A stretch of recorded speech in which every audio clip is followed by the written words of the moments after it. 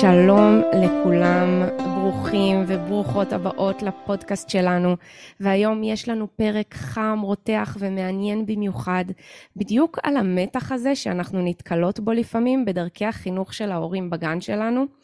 לפעמים אנחנו נתקלות בכל מיני סוגים וצורות של גישות חינוכיות, של סמכות הורית, ואני מודה שהרבה מאיתנו כגננות וכנשות חינוך מרגישות שמשהו בסמכות ההורית קצת התרכך בשנים האחרונות. אנחנו פשוט מאוד חוות את הריקושטים שזה מכניס לנו לגן, ואנחנו בעצם חוות את הילדים שנכנסים לנו לגן בעקבות הגישה אולי רכה יותר.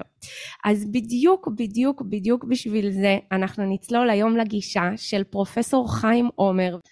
אז פרופסור חיים עומר, שלום. שלום, בוקר טוב, צהריים טובים. נתחיל בזה שתספר לנו קצת על עצמך. כן, אני פרופסור בפנסיה מאוניברסיטת תל אביב.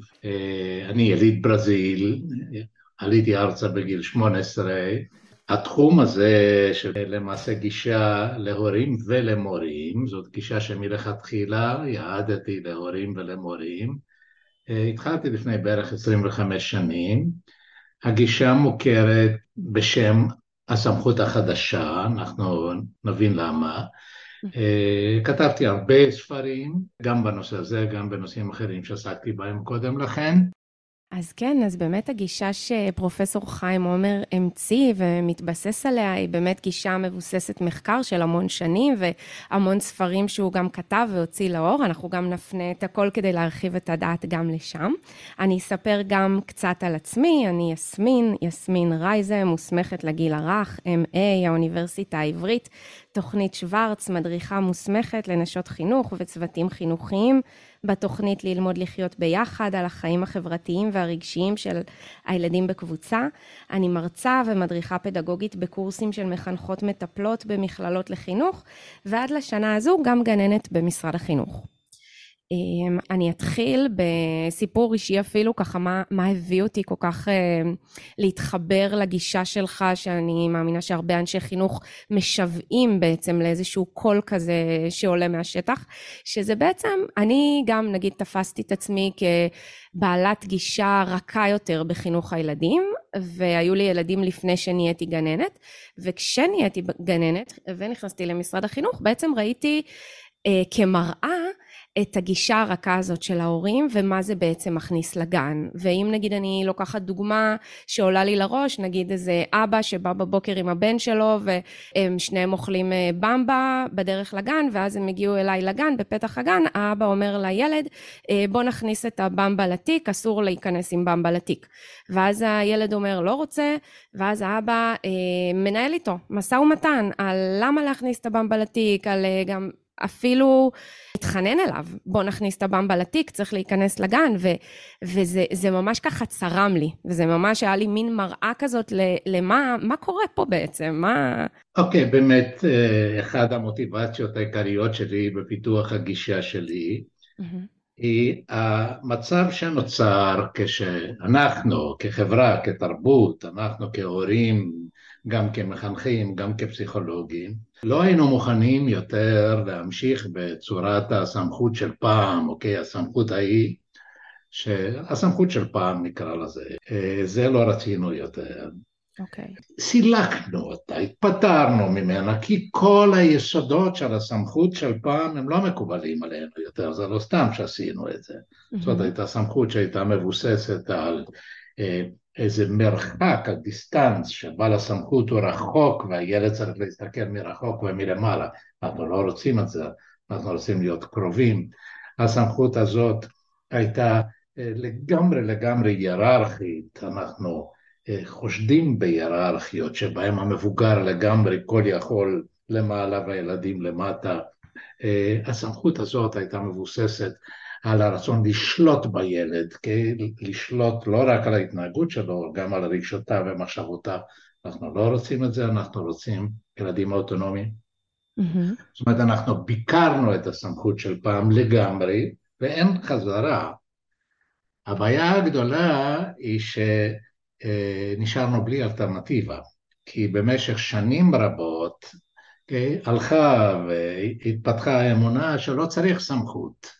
שהכל צריך להיות חופשי לגמרי, שהכל צריך להיות פתוח לגמרי, איזו גישה לגמרי שוויונית, חברית, ושמבוססת לגמרי גישה ליברלית, ושאנחנו רואים אותה לפעמים לא רק ליברלית, אלא ממש מתירנית וחסרת רסן. אז זה בוודאי נכשל, זה לא רק בסיפור של הבמבה, אוקיי? זה נכשל חזק מאוד, ויודעים שזה נכשל. ואז היה, מה עושים? מה עושים? אז הרעיון שלי, וזה מה שהיה הקו המנחה שלי, ליצור איזה מודל של סמכות, שאני קראתי לו סמכות החדשה, שמתאימה לנו, לדור שלנו, אוקיי? שהיא מנוגדת למה שהיה לנו. זאת סמכות שמבוססת על נוכחות, אבל נוכחות החלטית. אני כאן ואני נשאר כאן, אני אבא שלך, אני אמא שלך, אני המורה שלך, אני הגננת שלך, אני כאן. ולא ניתן להתפטר ממני, זה נוכחות זה ההפך מדיסטנס, נכון? דיסטנס זה מרחק, נוכחות זה קרבה, אבל קרבה החלטית. והגישה הזאת היא מבוססת לא על הניסיון שהרבה פעמים הוא ניסיון סרק, לשלוט על הילד, אתה תעשה ככה, אלא על שליטה עצמית. אנחנו לא רוצים לשלוט על זה. שליטה עצמית, זאת אומרת, אני אעשה ככה, כי זה החובה שלי. כי אני הגננת שלך, כי אני אחראית עליך.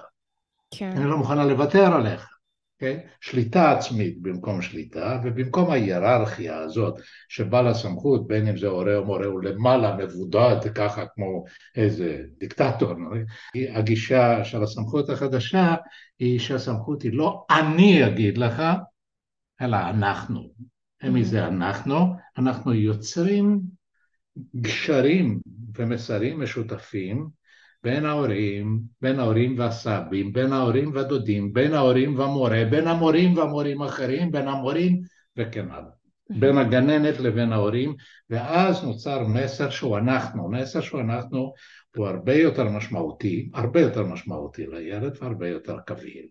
אוקיי? אז אלה יסודות של הסמכות החדשה שמאפשרות לטפל בבעיות מבמבה ועד עבריינות קשה והתמכרות למחשב וכל הבעיות שאנחנו סובלים. נכון, שזה באמת מפתיע, באמת אתה מתאר את המתח הזה, מצד אחד יש את הגישה המאוד מאוד רכה, ומצד שני אתה אומר גם הורים מאוד מנסים להימנע מהגישה המאוד תוקפנית, ולאיים על הילד, ואני מחליט עליך, ושהילד יהיה מונע מתוך פחד. ואז לקחו את זה לקיצוניות השנייה, של גישה מאוד דיאלוגית עם הילד, מאוד ליברלית, מאוד מאפשרת, מאוד איך אתה מרגיש ואיך אתה חש, ומה אתה מחליט. אז קודם כל, למה בעצם ההורים עברו מקיצוניות כזאת לקיצוניות השנייה?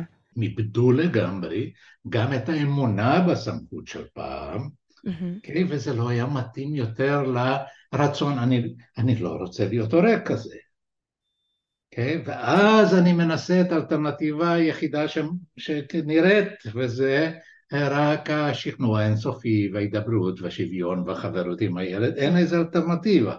אז מחוסר אלטרנטיבה נוצר, וגם קיוו שבאמצעות הזאת של החינוך הפתוח הליברלי, אפשר לגדל דור של ילדים נהדר, שגם ספונטני וגם חברותי, גם לא אלים, גם יצירתי, גם סקרן, וזה מה שהתבדע. מה שהמחקר הראה, מדובר על מאות רבות של מחקרים.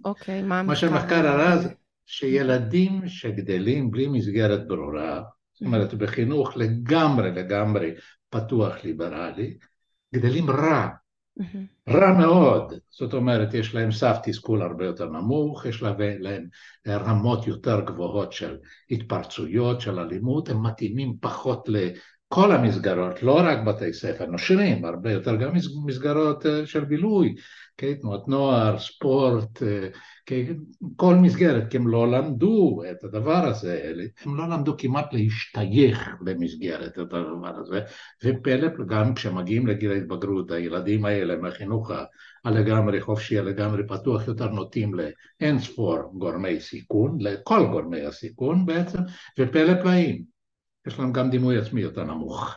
למה יש להם דימוי עצמי ביותר נמוך? כי לא ציפו מהם ולא דרשו מהם, אנחנו לא יכולים לפתח דימוי עצמי, אם אין לנו חוויות של להתגבר על קשיים משום שאין לנו ברירה, כאילו לילדים האלה חסר משהו כדי לבנות את עמוד השדרה שלה. מה חסר להם?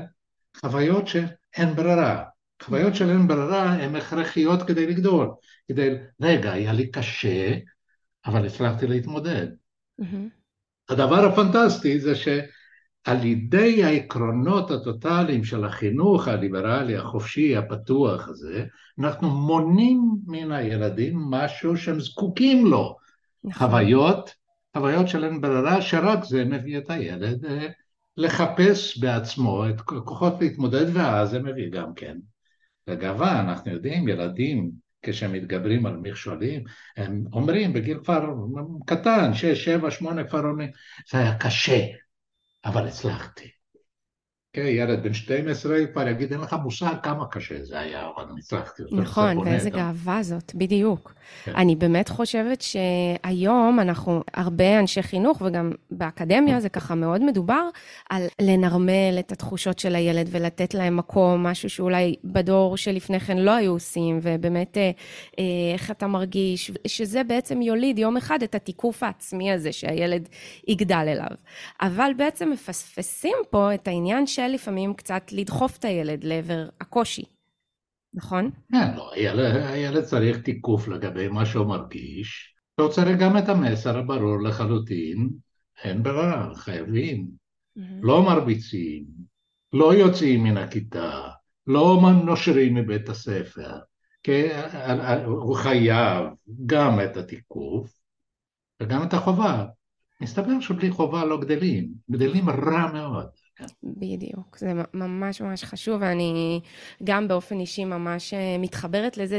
אתה יודע, אנחנו כאן אומרים, מחקרים אומרים שילדים גדלים רע מאוד, אבל אני חושבת שאנחנו הגננות רואות את זה באמת יום יום בשטח. כמה שילד שאתה רואה שהוא הגיע מבית עם גבולות מאוד רופפים, אנחנו מאוד רואים עליהם, כמה שבאמת הרבה יותר קשה להם, הרבה יותר אסף תסכול יותר נמוך, הם יכולים לפקות הרבה יותר מהר, וזה מוליד קשיים חברתיים ורגשיים. אז עד עכשיו התמקדנו בילד ובקשיים שלו. אז עכשיו אני רוצה להתמקד בקשיים של הגננת, ושל המורה, ושל ההורה. מה שקורה זה שבמצב הזה שנוצר, הרבה יותר קשה להיות גננת, להיות מורה ולהיות הורה מבעבר, אבל הרבה יותר קשה. ולמעשה, יש איזו הרגשה של הגננת, של המורה, של ההורה, של חוסר יכולת, של חוסר תמיכה, של חשש. ממש. של איזה משאלה שיבוא משהו ויעשה את הסדר. והגישה שאני פיתחתי, גישת הסמכות החדשה, היא קרוב לוודאי היחידה, אני חושב שהיא היחידה. אני גם. שהיא פונה לצרכים של הגננת, המורה, האבא והאמא, באותה מידה כמו לצרכים של הילד. זאת אומרת, יש תמיד השאלה שאנחנו שואלים, מה הילד צריך? אז אני אומר, זה מאוד חשוב לשאול מה הילד צריך. אנחנו צריכים לשאול גם כן, גם מה הגננת, המורה, האמא או האבא צריכים, גם לעצמם וגם כדי שהם יוכלו לתת לילד את מה שהילד צריך. אם הם לא יקבלו את מה שהם צריכים, הם לא יוכלו לתת לילד את מה שהילד צריך. ואני חושב שחלק מהמשיכה, מהאטרקטיביות של הגישה הזאת למורים, זה הבסיס של הספר שלי, מורים היום, שבו אני פונה למורים כקבוצת האינטרס, במובן הזה, למה כל כך קשה להיות מורה היום, מורה זה כולל כמובן גם גננת, ומה ניתן לעשות כדי שהמורה יתחזק במובן החיובי, לא במובן הזה, אלא במובן הזה שיהיה לו יותר נוכחות, שיהיה לו יותר קול, שיהיה לו יותר שליטה עצמית. השליטה העצמית היא חלק מהכוח. שיהיה לו יותר תמיכה. העניין של התמיכה הוא מהותי ביותר. כשאת אומרת, מה אני אעשה עם האבא הזה? זה בדיוק השאלה, מה אני אעשה עם האבא הזה? ומה שאני אעשה עם האבא הזה, זה שנדבר איתו אחר כך. אני אדבר איתו אחר כך, ואיך אני אדבר איתו אחר כך? אני לא אבוא ואני אתן לו איזו הרצאה. אני אגיד לאבא, תראה אבא, אם אנחנו נפעל ביחד, יהיה הרבה יותר טוב לילד. למה הוא יראה שאנחנו ביחד? עכשיו יש כלל שאנחנו לא יכולים בגן, אנחנו לא יכולים שיהיה במבה, בגן לא יכולים. אז אנחנו צריכים למצוא פתרון. איך זה לא יקרה? ואיך זה לא יקרה, צריך להיות משהו שאנחנו נקבע מקודם. ואז אם אנחנו נקבע מקודם, ואז אתה תבוא עם הילד, ואז אני אוכל להגיד לפני הילד, אבא, אנחנו צריכים לפעול כאן, ואפילו לפני הילד אפשר להגיד, זה מעניין, ההידברות הזאת צריכה להיות בזמן הפנוי, אני לא צריך לעשות את הדבר הזה מול הילד, כי אז האבא ירגיש איזה קונפליקט נאמנויות, לא, והמסר שלי לאבא זה, אם אנחנו נפעל ביחד, אם אנחנו באותה סירה בעצם, זה המסר, אני ואתה באותה סירה, אני אחראית על הילד במשך 4-5 שעות של הגן, ואתם אחראים על הילד בכל החיים שלו. אבל 4-5 שעות של הגן הוא חלק מאוד מאוד חשוב בהתפתחות של הילד. אז אנחנו צריכים לחתור באותו הכיוון. המסר הזה מאוד קביל להורים. נכון. ובמשך הזמן ההורים גם מבינים שלא רק הם מחזקים את הגננת, שהגננת מחזקת אותה. נכון, זה מאוד נכון, כי אני חושבת שנגעת פה באמת במתח שקיים, כי באמת נניח איזה ילד, אפילו אולי ניתן עוד מהדוגמה, אבל נניח שאני באמת מתקשרת לאיזה הורה, לספר לו משהו שקרה היום עם הילד, משהו שגובל באלימות, והרבה פעמים אנחנו נתקלות באיזושהי התנגדות כזאת, או חוסר אמון, או רגע, מה פתאום, מה היה קודם, למה לא פעלת ככה, למה לא פעלת אחרת, וזה גם מקום שמאוד מקשה עלינו מלכתחילה, לעשות איזשהו תהליך. אז אחד היסודות, אחד הדברים שמאוד מאוד ברורים וחזקים בגישה שלי, יש פרק שלם על זה בספר מורים היום, או מה שאני קורא דיפלומטיה מורה-הורה. איך המורה פונה להורה? זה לא עוזר שאומר צריך ככה, שאלה איך אני הופך את ההורה לבעל ברית שלי. אז יש סדרה של עקרונות. הראשון זה להעביר את המסר להורה, אנחנו באותה סירה, האינטרס שלי והאינטרס שלך הם חופפים. ואם אנחנו נגיע להסכמה, יהיה הרבה יותר טוב לילד. עכשיו, אני אגיד לך מה קרה, קודם כל מתוך כבוד אליך. קודם כל, אני בטוח לחלוטין שאתה האדם הכי חשוב לילד, ושהאינטרס האולטימטיבי של הילד הוא בלבך. אז אם אני סוטה מן הדבר הזה, תגיד לי, כי אני חייבת להיות לצדך בדבר הזה. וואו, מדהים. עכשיו, אני הולכת להגיד מה שקרה, ואם אתה תרגיש שאני העלבתי, תגיד לי בבקשה, קידמתי את זה, אני מתחיל לספר אז, כי זה קורה כך וכך, וזה מאוד חשוב לנסות לחשוב, למה? ניסיתי להבין מה קורה עם הילד שלך, מה הוא ירגיש ברגע זה שהוא דחף. ואני חושב שאתה יכול לעזור לי פה, להבין מה הוא מרגיש במצבים האלה, כי אתה מכיר אותו יותר טוב ממני, ואת נותנת לו את הבסיס הזה. עכשיו אנחנו צריכים להגיע לזה שהילד יקבל מסר משותף. כי אם הוא לא יקבל מסר משותף שלנו ושלכם ההורים, הוא יהיה מבולבל. הוא יהיה מבולבל, ואז אצל ילד כזה, מסרים סותרים, קשים להם מאוד. ואז הלחץ שלהם, אז מה עשיתי? אני כל הזמן פונה ומחדש את הדיון עם ההורים בדרך שהולכת וסוללת את המכנה המשותף. אז זה אחד הפרקים החשובים בתוכנית שלנו, הפרק הזה על דיפלומטיה מורה-הורה. ממש. ואנחנו מצליחים לשפר, זה לא שאידיאלי, אבל מצליחים לשפר, להשיג מ-0 שיתוף פעולה, 50% שיתוף פעולה. בטח. אם אנחנו חושבים, ההורים צריכים לגבות אותי, אוטומטית, זה לא יקרה. נכון, זה לגמרי נותן מענה למקום הזה, שאנחנו באמת לפעמים נמצאות בו. אז אתה יודע, בוא באמת אפילו אני אתן לך איזה דוגמה למקרה שיכול להיות קרה בגן, ואיך אנחנו יכולות להגיב אליו כגננות. אז באמת אני חושבת על ילד אמיתי, ממש אני נזכרת לפני המון שנים, נגיד שהיה לי בגן איזשהו ילד שהוא מאוד מאתגר את הצוות, וההתנהלות איתו בגן ממש מקשה על ההתנהלות השוטפת של הגן. ילד חמוד, חכם, סקרן, אבל ברגע שהוא לא מסכים עם משהו, נניח אחד הדוגמאות, לקחו לו את האופניים שהוא רצה, אז הוא ישר יפנה לאלימות. נגיד, הוא ישר יעיף את הילד שלקח לו את האופניים מהאופניים. הוא יכול גם לדחוף, להרביץ, לאיים. אבל נגיד במצב הזה שהוא העיף את הילד מהאופניים, אז הצוות פונה אליו ואומר לו, אסור להרביץ, אסור לדחוף, אל תעשה כזה דבר. וברגעים האלה, לדוגמה, המצב יכול אפילו להסלים. הוא עוד יותר כועס שהעירו לו, ואז הוא מסלים את ההתנהגות שלו, הוא יכול אפילו להעיף כיסא, להתרגז, להעיף דברים מהקירות, סיטואציה כזאת לדוגמה. אוקיי, אני רוצה להגיד שכל העקרונות של הגישה, של הסמכות החדשה, יש לנו עקרונות של איך מגיבים באותו הרגע בהחלט, אבל עיקר האימפקט הוא מה שעושים אחר כך. Okay? עיקר האימפקט הוא מה שעושים אחר כך. Okay? אז באותו רגע, אם הילד נרגע, אם הוא ירביץ ונרגע, ואפשר להמשיך בפעולות, אז אנחנו משתמשים בעיקרון שאומרים יש להכות בברזל כשהוא קר. אומרים לילד, תראה, קרה ככה וככה, ואומרים לו מה קרה, הילד היה שם וזהו ואתה דחפת, אני אדבר איתך על זה, זה אסור פה בגן, לא אדבר איתך על זה אני אדבר איתך על זה אחר כך.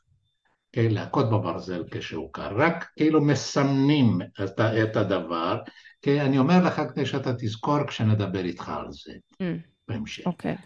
מאוחר יותר, וזה יכול להיות כשיש, אני יודע, איזשהו רגע של שקט בגן, זה מאוד עוזר אם יש כמובן גננת ועוזרת, ואז העוזרת, הגננת נאמר, היא נמצאת עם הילדים אחרים, הגננת לוקחת את הילד הצידה. ואז היא יושבת איתו, אתה זוכר שהיה כך וכך וכך. איך אנחנו יכולים לעזור לך שזה לא יקרה יותר? אומרים לו רק את זה. הדבר החשוב, כי זה אסור להרביץ. איך אנחנו יכולים לעזור לך שזה לא יקרה יותר? ואז הרבה פעמים ילדים אומרים משהו, ילדים לא אומרים כלום, אבל החשוב הוא לא שהילד יגיד, החשוב זה שאנחנו נגיד, אנחנו שולטים רק על עצמנו. זאת אומרת, אנחנו ממשיכים את הדבר, יש התמדה. אחר כך יש שלב שלישי. שלב שלישי, אנחנו יכולים לדבר עם ההורים, ואני מאוד מציע לגבי האלימות, תמיד לפתח הרגל לדבר עם שני ההורים.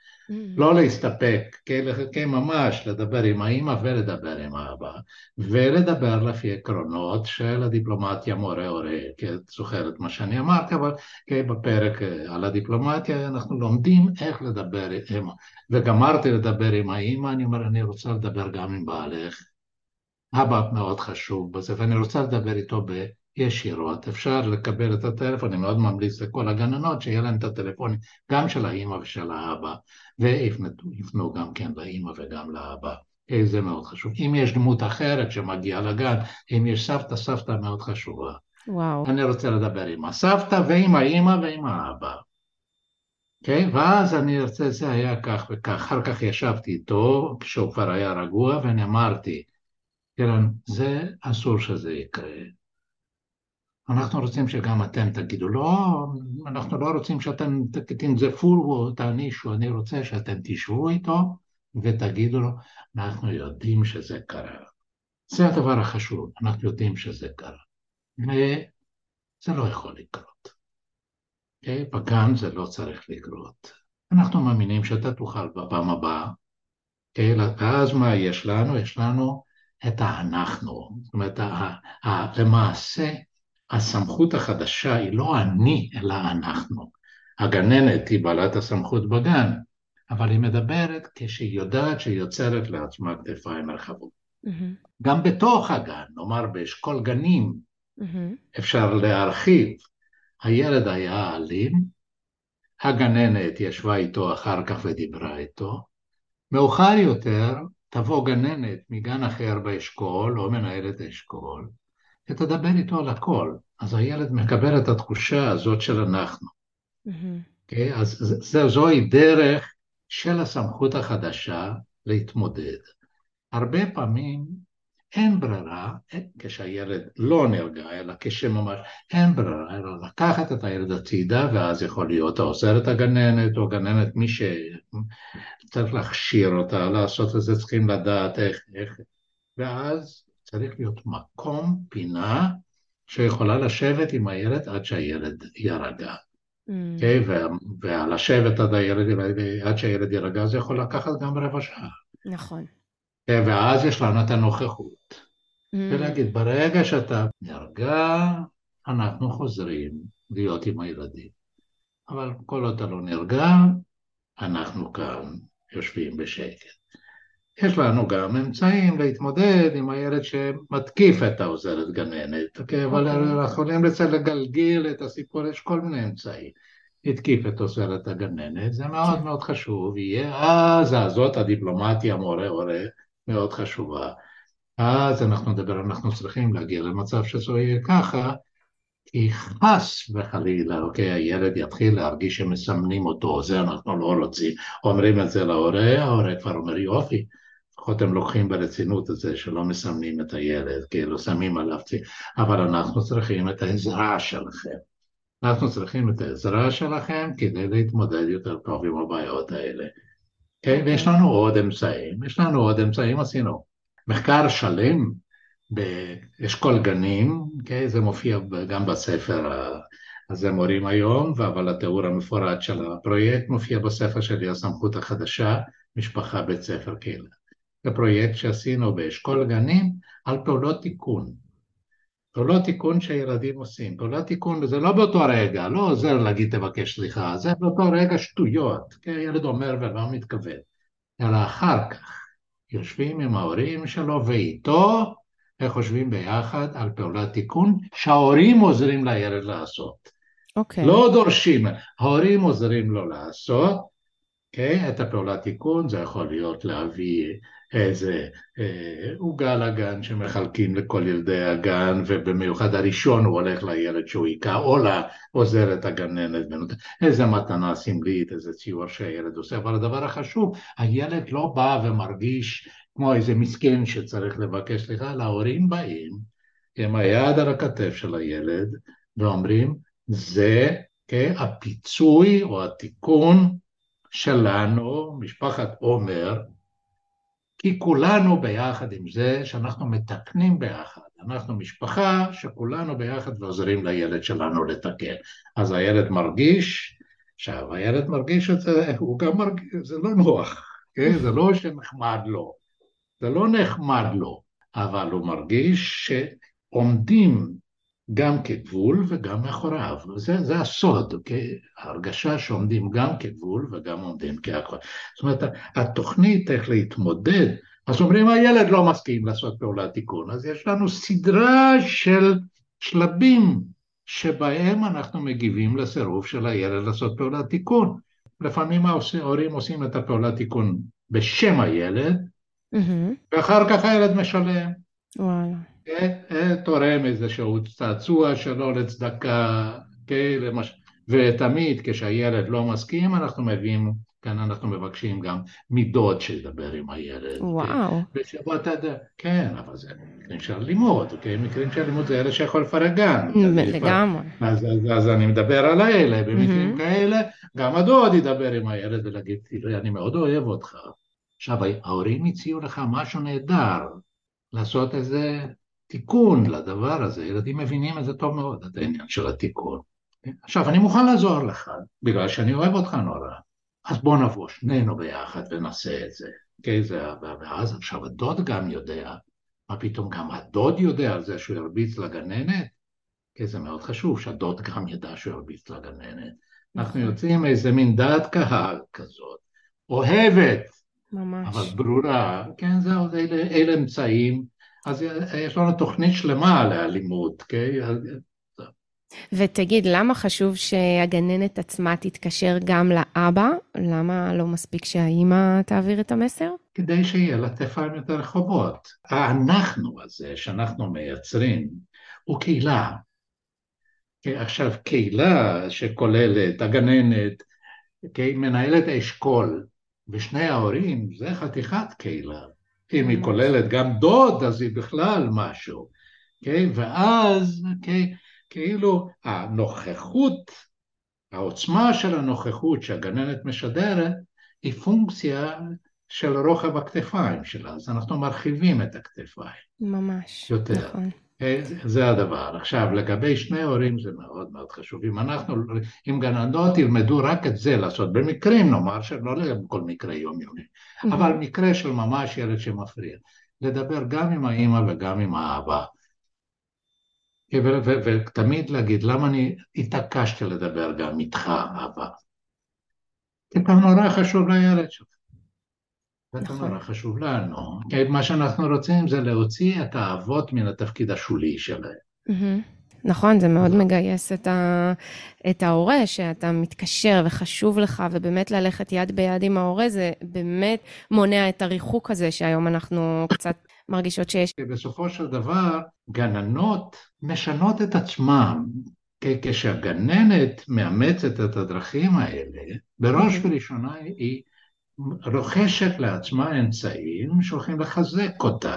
נכון. ולהפוך את המקצוע של להיות גננת לגם יותר אפשרי, ובסופו של דבר לגם הרבה יותר מועיל.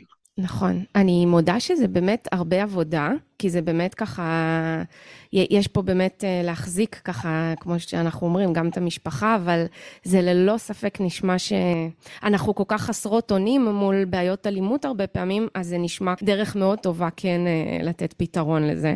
יש בלוג באתר שלי בדיוק על הסוג הזה של בעיות, אוקיי, שישנם בגן ילדים, מיוחד לגן ילדים. אז תודה רבה. אבל היה לי מאוד מאוד נעים, וגננות זה בכלל אוכלוסייה שחשובה בעיניי. תודה רבה, ממש שמחתי לדבר איתך, ואנחנו גם נשלח לינקים, כי באמת יש לך גם קורסים, נכון? יש קורסים, כן. טוב. אז תודה ויום טוב. יום טוב, ביי ביי. ביי, להתראות. אז באמת היום נפגשתי עם פרופסור חיים עומר, ודיברנו על דברים מאוד מאוד מעניינים, שממש נוגעים לנו בדיוק בבטן הרכה, בדיוק במקומות האלה שקשה לנו עם הורים, קשה לנו שהגישה שלנו היא יותר סמכותית ויותר ככה דורשת איזה שהם גבולות וחוקים, ולפעמים הגישה של ההורים יכולה להיות שונה מהגישה שלנו. אז באמת קיבלנו כלים גם איך מנהלים שיחה נכונה עם הורה שיכול להיות מחזיק בגישה שונה משלי, איך מציבים גבול בצורה מאוד ברורה, ואיך אנחנו בעצם יוצאות לדרך עם הצעידה הזאת. אז תודה שהאזנתם, היה לי כיף לדבר איתכם, ואנחנו נתראה בפרק הבא. להתראות.